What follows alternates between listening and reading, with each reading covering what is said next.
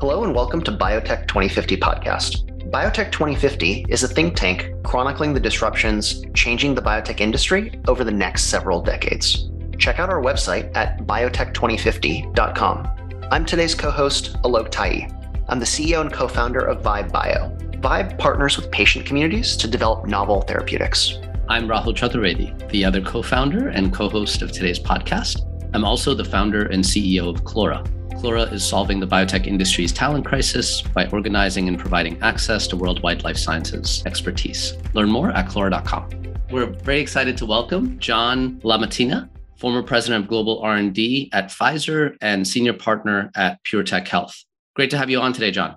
Thank you. Thanks for having me. I really appreciate it. Wonderful. So to kick us off, John, and to set the context for the rest of the conversation, we'd love if you could walk us through the arc of your career and how you got to where you are today. As people will be able to tell from my accent, I was born in Brooklyn, New York. I was always interested in science and got a bachelor's, PhD degrees in chemistry, and then did postdoctoral work. And then in 1977, I started doing research for Pfizer in their Connecticut labs in Groton, Connecticut. I eventually rose over the next 30 years to become a wonderful job being head of global R&D, which labs stretching literally across the world. The sun never set on our research coming from Japan all the way through the United States and Europe. So it's a terrific job. I got to work with great colleagues and they taught me a lot. And hopefully I was able to help them out as well. I left Pfizer about 14 years ago and began kind of a dual arc, so to speak. One, I joined the biotech industry as a board member for a variety of different biotech companies, which has been terrific because I've been able to stay on the cutting edge of science with, again, brilliant young scientists and trying to help them with my experience and advice. And the second thing I've done is become a defender of the pharmaceutical industry. I've written a few books now. The most recent one being Pharma and Profits, Balancing Innovation, Medicines and Drug Costs. And I also have a blog that I put on Forbes. So people will come away from listening to this podcast with an understanding that I believe in the biopharmaceutical industry. I've spent the last 45 years involved in it pretty closely. And I believe in the great works it continues to do, and was a no greater display of that than in fighting COVID-19. It's work that I enjoy and I will continue to do. Well, we're really honored to have you on this podcast. And obviously, having presided over R&D at Pfizer at a time when some of the most canonical medicines that we think of today, right, like Lipitor and Celebrex, amongst others, were developed. I'm sure there's a lot of really exciting insights that you can share. So, maybe to kick off, would love to learn a little bit more about the book that you recently published earlier this year. Pharma and Profits, I'd say, is a fairly evocative title, right? So would love to hear, a little bit about what motivated you to write the book, as well as some of the key salient points that you feel are most important to take away.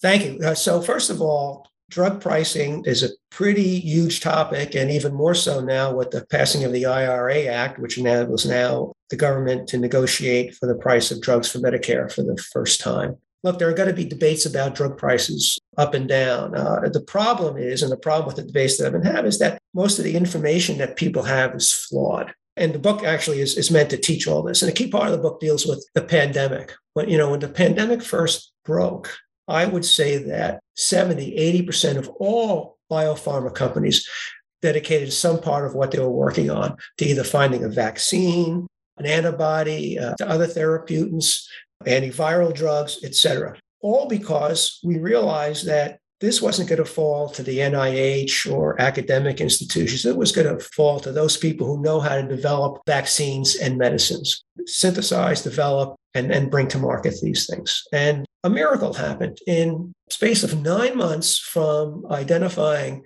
the virus itself, people were getting shots in their arms in November of 2000. It's unbelievable. No vaccine had ever been developed in less than 4 or 5 years. So it was a tremendous tour de force, as well as the antibodies that were developed and the antivirals and everything else. So it's a great example of what the industry can do. And what drives me nuts is that now there's a revisionist history being told. So I read something not too long ago that said that there really wasn't much innovation to doing this. The federal government really paid for all the basic research, and the Operation Warp Speed provided some billions of dollars to do this. And there was no real risk involved in developing these vaccines. And that's garbage. Fact of the matter is, and I'm going to use Pfizer as the example because they've produced the most vaccines now. It's my old company, right? So I guess I still bleed Pfizer blue to a certain extent. But nevertheless, Pfizer started out, first of all, it was in partnership with BioNTech, a German company Pfizer had been working with to develop mRNA vaccines, potentially to use for flu. mRNA vaccines were totally unproven technology. Anthony Fauci, who I have a great deal of respect for, was first talking about them. He said we'd approve one if they were 50 or 60% effective, which is actually the effectiveness of the annual flu shot you get. So that was where the bar was sort of set. So Pfizer took no money from the government. As the CEO said, well, we're going to invest $1 billion in this, and $1 billion won't break us. Well, it turned out that they invested $2 billion. And the previous year's sales had only been about $41 billion. And it might not have broken the company, but boy, he was a relatively new CEO. And I'm sure his board and his shareholders would not have been thrilled if he threw away $2 billion on what could have been a worthless vaccine. So the thought that there was no risk involved and the government paid for all this is really not true. Now, to a certain extent, Pfizer did tremendously well, as did Moderna. And so in the first year, Pfizer projected $36 billion worth of sales, I believe, of its vaccine shared, and profits would be shared with BioNTech, and then next year, another equivalent amount. And so I was interviewed at about that time, so this is now in 2021, I was interviewed by a British journalist who quoted me those numbers and said, well, how much of this money should Pfizer be allowed to keep? And I was stunned by such a comment. And I said, well, let's get this straight. Pfizer took no money from the government. They put a lot of money at risk. And, it's not as if they're charging an outrageous amount of money for the vaccine. For 2 doses, it was $39. To put that in perspective, I take the more potent of the flu shots every year. That's double the cost. That's in the order of $75. And the flu shots, as I mentioned, are not as effective as the 95% effectiveness of the Pfizer and Moderna mRNA vaccines. And in fact, what Pfizer also did was that's only the price for Western nations. For places, middle-level income countries, the price is only about $20, and it's sold at cost to poorer nations along the way. So, Pfizer did nothing untoward in their pricing. They came around and saved the world. And yet, what people focus on are the profits and how much of this they deserve to cost. They forget about places like New York City in 2020 having refrigerator trucks outside hospitals where they had to load the bodies because so many people were dying on the order of 800 or so a day that they had no place to put these bodies. So here, the industry went about and saved us from an enormous amount of death. There was an analysis put out recently that said from the middle of December of 2020 to April of 2022, the estimates are that COVID-19 vaccines have prevented almost 2.3 million deaths, 17 million fewer hospitalizations, 66 million fewer infections, and almost $900 billion in healthcare costs. It's an unbelievable achievement for this industry and what it's done. And yet we're now getting a rewriting of history of, well, they didn't really take any risks and the government really paid for everything, all of which is not true. So as you can tell from the tone of my voice, it's these sort of misconceptions and rewriting of history that really drives me nuts. And that's why I wrote Pharma and Profits. And Pharma and Profits talks about the vaccines, but it also talks about other areas like hepatitis C drugs, insulin, and a bunch of other areas where there's a lot of misconceptions out there about the cost of drugs and et cetera, and then what needs to be done. And I also talk about the impact that the new legislation will have on R&D, which is going to be considerable going forward. Indeed. One area I'm curious to get your feedback on is the rare disease space. Obviously, compared to larger indications, the market opportunity isn't quite the same, but obviously there's a tremendous amount of unmet medical need, and we're also seeing a lot more heterogeneity in disease. Curious how you think about the sort of new understanding around disease and its genetic origins impacting the innovation model and our ability to finance some of this work. Interestingly enough, most companies are shifting away from the traditional, and I'm talking about the big pharma company, from the traditional big areas of research, heart disease, a lot of good drugs that treat heart disease right now. Statins are universal. They're safe. I've been on one for 30 years now. They're excellent drugs. Drugs that treat blood pressure are pretty important. Companies have gotten away from the neuroscience area, diseases like schizophrenia, depression, et cetera. There are good drugs out there to treat those diseases. On the other hand, there are still some needs but companies have really shifted more to smaller diseases. So if you look at a company like Pfizer that made its mark in anti-infectives and cardiovascular drugs and diabetes drugs and CNS drugs like Zoloft and Geodon and others, it's interesting. You can go on the Pfizer website and you can see their whole clinical pipeline. And half of their research pipeline is in oncology. Fascinating area to think about and to work in right now. A lot of what they're doing is vaccines, not just now for COVID, but also for things like flu, RSV, and other vaccines, which are all important areas to be in, but also a large chunk in rare diseases, which would not have happened as much as a decade ago. Now, why is that? Why is this total shift? Well, for one thing, these are areas of major medical need, no doubt about it. Oncology, of course, is that key one. President Biden has lost his cancer moonshot, which I think is a good thing. But rare diseases are diseases that maybe only 10 or 20,000 people in the United States may have at a given time. But genetic research are coming up with new targets that can treat a lot of these rare diseases. And you can do pretty well with a disease that maybe only treats 50 or 60,000 people, but where each person may cost the healthcare system $100,000, $200,000 a year. And so you see a lot more of areas where companies are investing in diseases where there's major medical need, but also diseases where, to be frank, you can get reasonable pricing to justify going into those areas. Yeah. And John, you mentioned the new legislation that was passed. Would love to hear your perspective on how biotech leaders should be thinking about that legislation and perhaps what changes folks should be anticipating. The legislation, for the first time, as I said earlier, allows the government to negotiate pricing, Medicare in particular, to negotiate pricing for drugs. It starts slow. I think in 2027, they'll pick the top 10 drugs that Medicare is spending money on. They'll add another 20 drugs the next year and maybe another 20 drugs the year after that. First of all, what the audience has to appreciate is that the biopharmaceutical industry, not just big companies, but smaller companies as well, invest on average 25% of their top line revenues. So for every $1 million in sales, not profits, in sales that a company gets, they'll take $250,000 and invest it directly in R&D.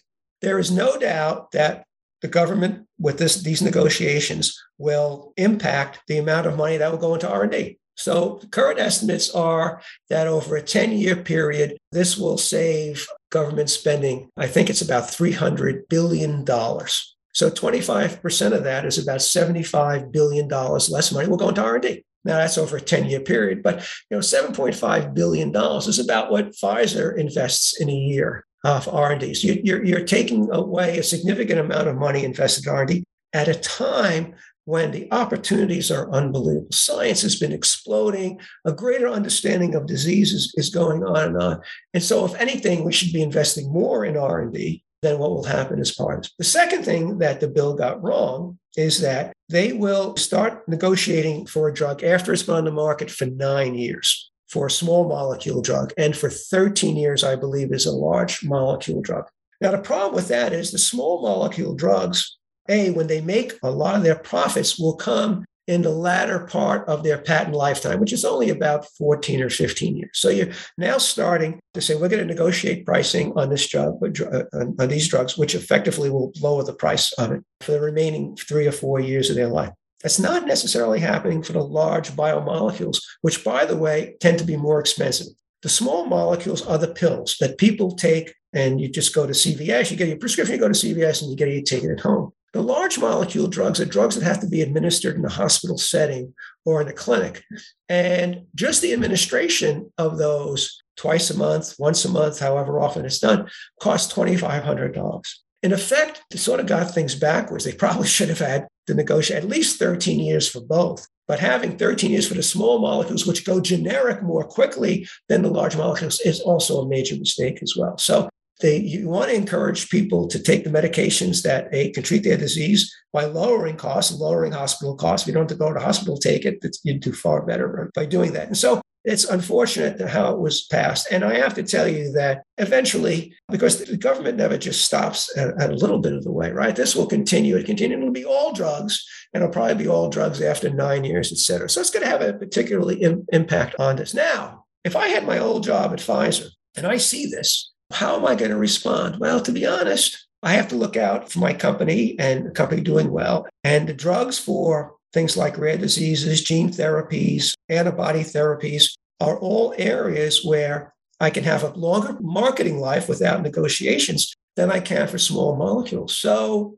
I'm going to say, well, if I can invest, maybe I'm investing right now 50-50s, large molecules, small molecules. I may invest in 25% small molecules and 75% large molecules because A, they're all still for major medical needs. They're important drugs to get. And my company will do better being able to market those without price negotiations for a longer period of time. So that's a directive. And I have seen venture capitalists now starting to say, well, our latest fund has $1.2 billion to invest in early stage companies. But, we're going to invest where we can get a bigger return on our investment. A bigger return on investments is going to be more toward large molecules and small molecules, and it's pushing research in the wrong direction. So I think there's some substantial impact through the Inflation Reduction Act and something that will be unfortunate, I think, going forward. And John, as you articulated, there's several competing forces across pharma and biotech right now, where on one hand, the pace of scientific innovation and the tools that we have continue to improve. That's juxtaposed by, talk about drug pricing, new legislation being passed, et cetera, et cetera. As you think about the biotech ecosystem as a whole and financing for biotech, how has that changed over the last couple of years? And where do you see that heading given the background that you just provided? Yeah, we've gone through some incredible boom and bust periods in terms of funding. Obviously, the big pharmaceutical companies have increased the amount they're investing in R&D. In my day, it was maybe 15 or 16%. So I'm envious of the current heads of R&D who are getting these terrific budgets to work with, and they're doing a great job with it. The biotech area, as the economy does, so does investment, right? VCs will have more money to invest when the economy is doing well and people have money to put into these funds. And so when the housing crisis hit, things were pretty tough. There were a few new companies being formed, a few IPOs. And then as the teens continued from 2012 or 13 to about 2019, there was a boom. There was tremendous amount of investment by venture capital firms. A lot of interesting ideas are being funded, some a little bit out there, but enough things that were successful to enable continued funding. But now, with the latest impact on the economy, the numbers for the new IPO filings in biotech have really plummeted, probably now for about 18 months. And so it's unfortunate because there are a lot of ideas just not being funded at all right now. And that'll continue. Now, you hope the cycle will reverse and in another year or two, this will turn around. But it's a tough time right now in the biotech area with a lot of places cutting back, a lot of companies folding. It's just hard to see because there's still it's not the ideas haven't gone down. It's the money to invest in the ideas that's been reduced drastically. Yeah. And John, you sit on a couple of boards. I'm curious how you view your role as a board member, and particularly in this environment.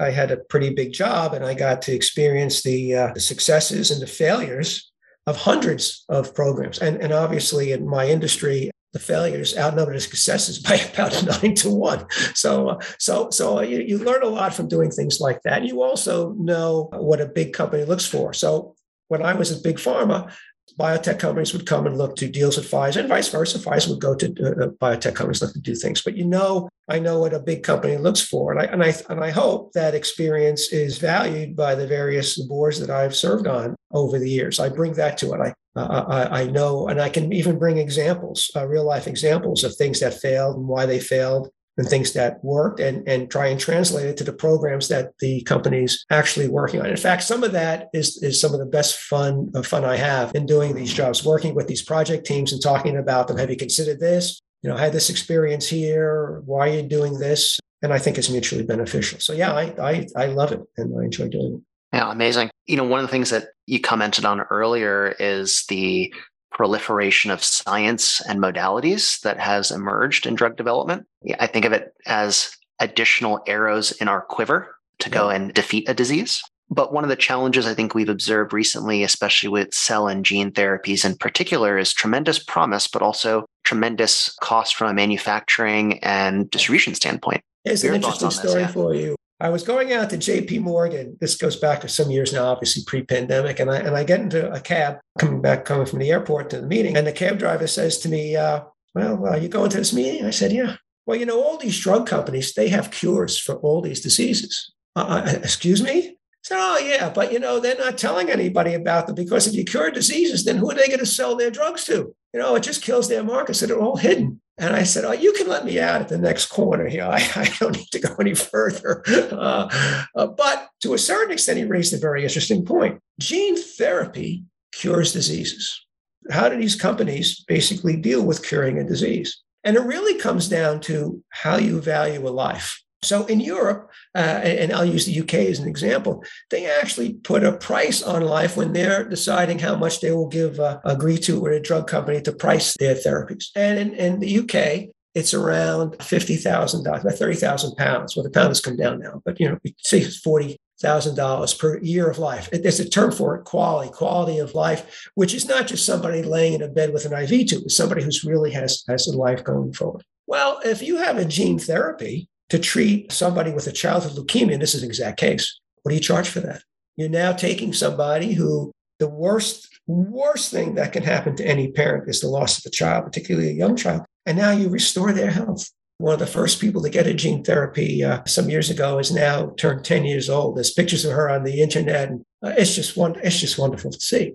Well, how do you price it? Well, with this particular leukemia drug I'm thinking about now, gene therapy, Novartis markets it for $2.1 million. How outrageous is that? Well, you're restoring 60, 70, 80 years of life to a person.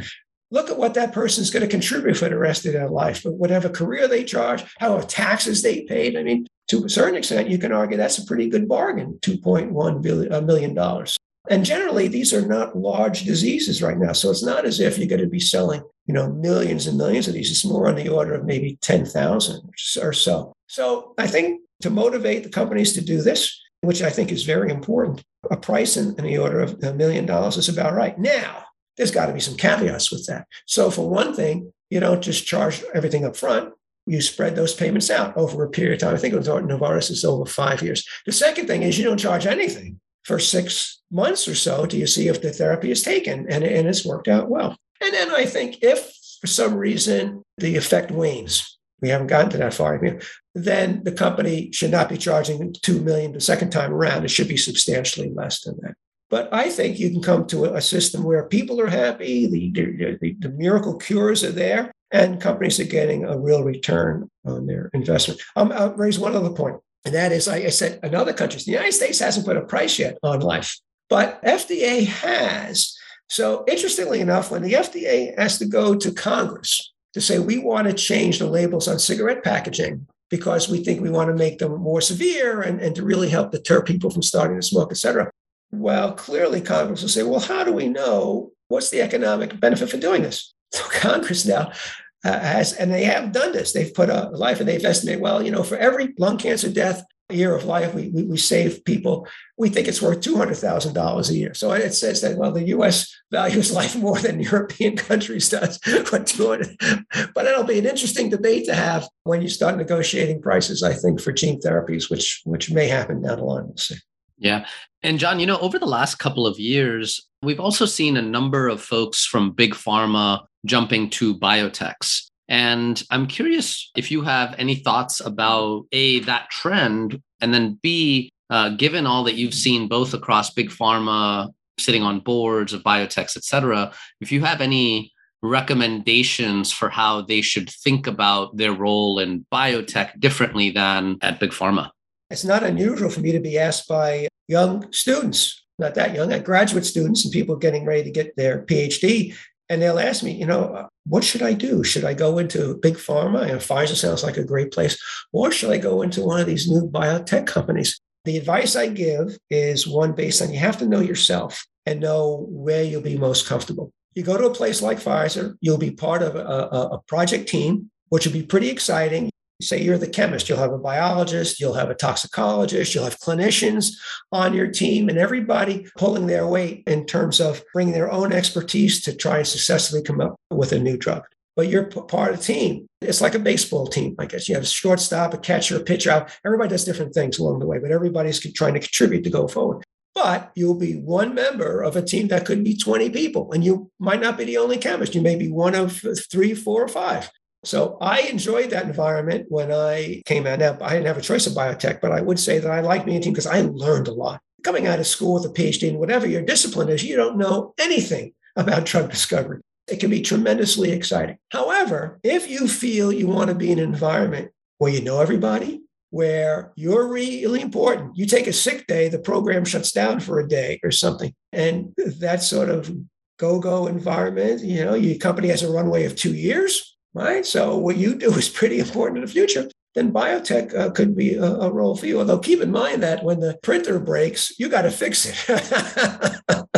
Or you got an IT problem, you don't have an IT person to call. Right? So there are differences, and a lot depends on your personality. Now, getting back to what you asked me, I found that there are people who have been in big pharma who feel they have the ability to run something, they've been part of a team, but boy, they'd like to go to a biotech company and maybe be the chief scientific officer or be the head of discovery research or something like that. And coming from a big pharma company, these smaller companies would love somebody with that experience, right? Somebody who's been in Pfizer or Merck for a decade, has got an awful lot of experience about drug discovery, et cetera, or maybe they've been a clinician. So they've seen a lot of clinical programs. They know how to get things done and bring a tremendous amount of expertise and knowledge to the smaller company. And so that's a little bit more risky. Like I said, a lot of these companies, and particularly more recently, have runways of 2-3 years or so. You got to be prepared that if it doesn't work out and your company goes south, and you're on the job market again.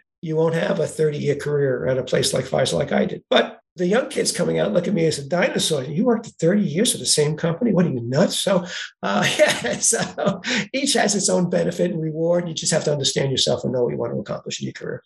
John, just to follow up on that, specifically around talent now, given what we've been chatting about and the challenging capital environment and folks leaving pharma for biotech and a bunch of other dynamics that we've been talking about, I'm curious if you have any suggestions for how drug developers should be thinking about how work gets done across our industry, whether it be hiring full-time, outsourcing, any creative models that you've seen that you think are a significant step forward just around how we work as an industry. Sure. So a couple of points on that. Number one, your dollars are limited. And so you don't want to invest in infrastructure. You want to avoid that, I believe, as much as possible. One of the first biotech companies I joined, I met with the head of the company in Cambridge, and I said, where are your labs? They don't have any labs. In fact, they had only 6 or 7 employees at the time, and they outsourced everything. And they felt that was a way to really maximize the use of their capital. There's a lot that can be said for that. So you have to marshal every dollar as it's your last one. People will say, well, we've got a runway of 18 months, and particularly younger people. They don't have a clue at how fast that goes and how quickly that money gets used up. And so you've really got to be careful and make sure every hire you make is an important hire that you have to make. Now, having said that, it helps have people on board and having people you can talk to down the hall, et cetera. So you have to walk a fine line. But boy, especially in the early days when your capital is constrained, and you've really got to be careful at startup. Awesome. I've got 2 questions. One is around sort of novel trial designs. What we've been seeing in some domains is the opportunity to truly show the potential of an NCE once it gets into humans, right? That's the critical proof point that a lot of drug developers drive towards, and rightfully so. But we've seen, it become both very expensive and take a lot of time to get to that point. But we're seeing some approaches like N of 1 trials, for example, as being an interesting path to be able to get to that clinical proof of concept. Curious what your take is on N of 1 trials and how you sort of see that fitting into perhaps the broader drug development infrastructure. That might be the most controversial area in drug development. And it's come up now recently with trying to renew the Pharmaceutical Drug User Fee Prescription Act, PDUFA. When government has gotten into this, and it gets into it in a good way, you have people, families who have somebody really sick, and there's this new drug out there that might be curative, or at least put the disease in remission, or give the person a normal life. And people want it as soon as possible. And they will blame companies for dragging their feet and the FDA for preventing and killing their family members for not being able to get this drug. The counter argument to that is the FDA is in cahoots with these drug companies and approving drugs based on one clinical trial In the past, it's always been 2, but because of the dealings that the government has with drug companies, who, by the way, fund 75% of the FDA because of this PDUFA Act. As an aside, PDUFA was started in the 90s because the United States was falling too far behind the rest of the world. They were approving drugs 2, 3, 4 years later than England, France, Germany, et cetera. And so Congress, of course, had hearings, and Congress said, okay, well, the FDA clearly needs more funds. So how am I going to give them more funds? I got it.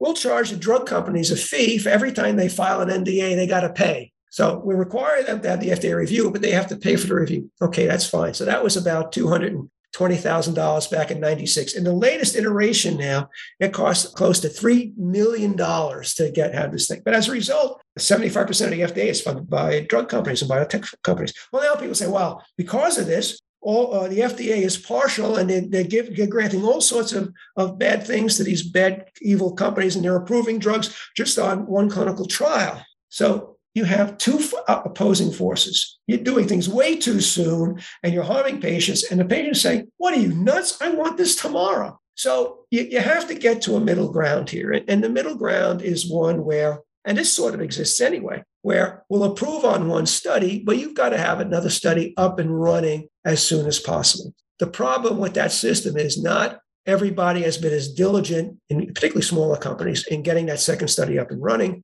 And the FDA hasn't been diligent in following up and making sure that's happening. So how do I feel about it? I think on balance, it's a good thing, not because I'm a big biopharma guy, but because I'm sympathetic to families who need these medications. But there has to be enough follow-up and due diligence that, in fact, what they saw in their phase 3 trial is continuing to happen in the real world with patients, and making sure you have another trial to potentially uncover any safety side effects would be important to do. Super helpful.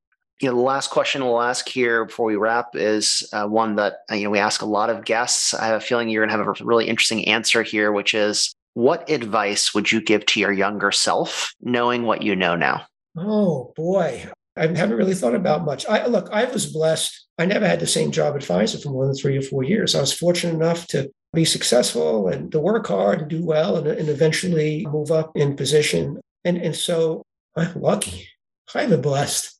I had the best job in the world for a scientist who interested in drug discovery. I ran Pfizer Global R&D. I've been blessed because of that to be able to work with some really smart people in the biotech field and to continue. I've had a job where I've continued to learn, be challenged, and to hopefully help people come up with things that 1 million people around the world. So I'm not going to apologize for my luck.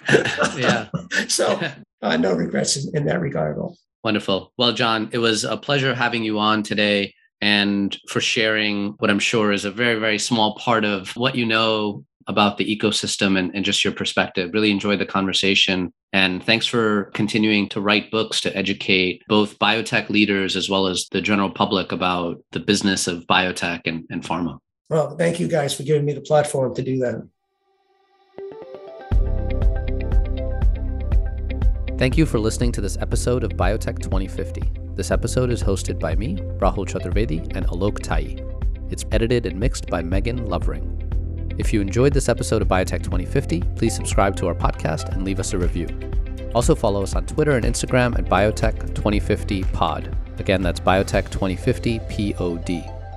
Until next time.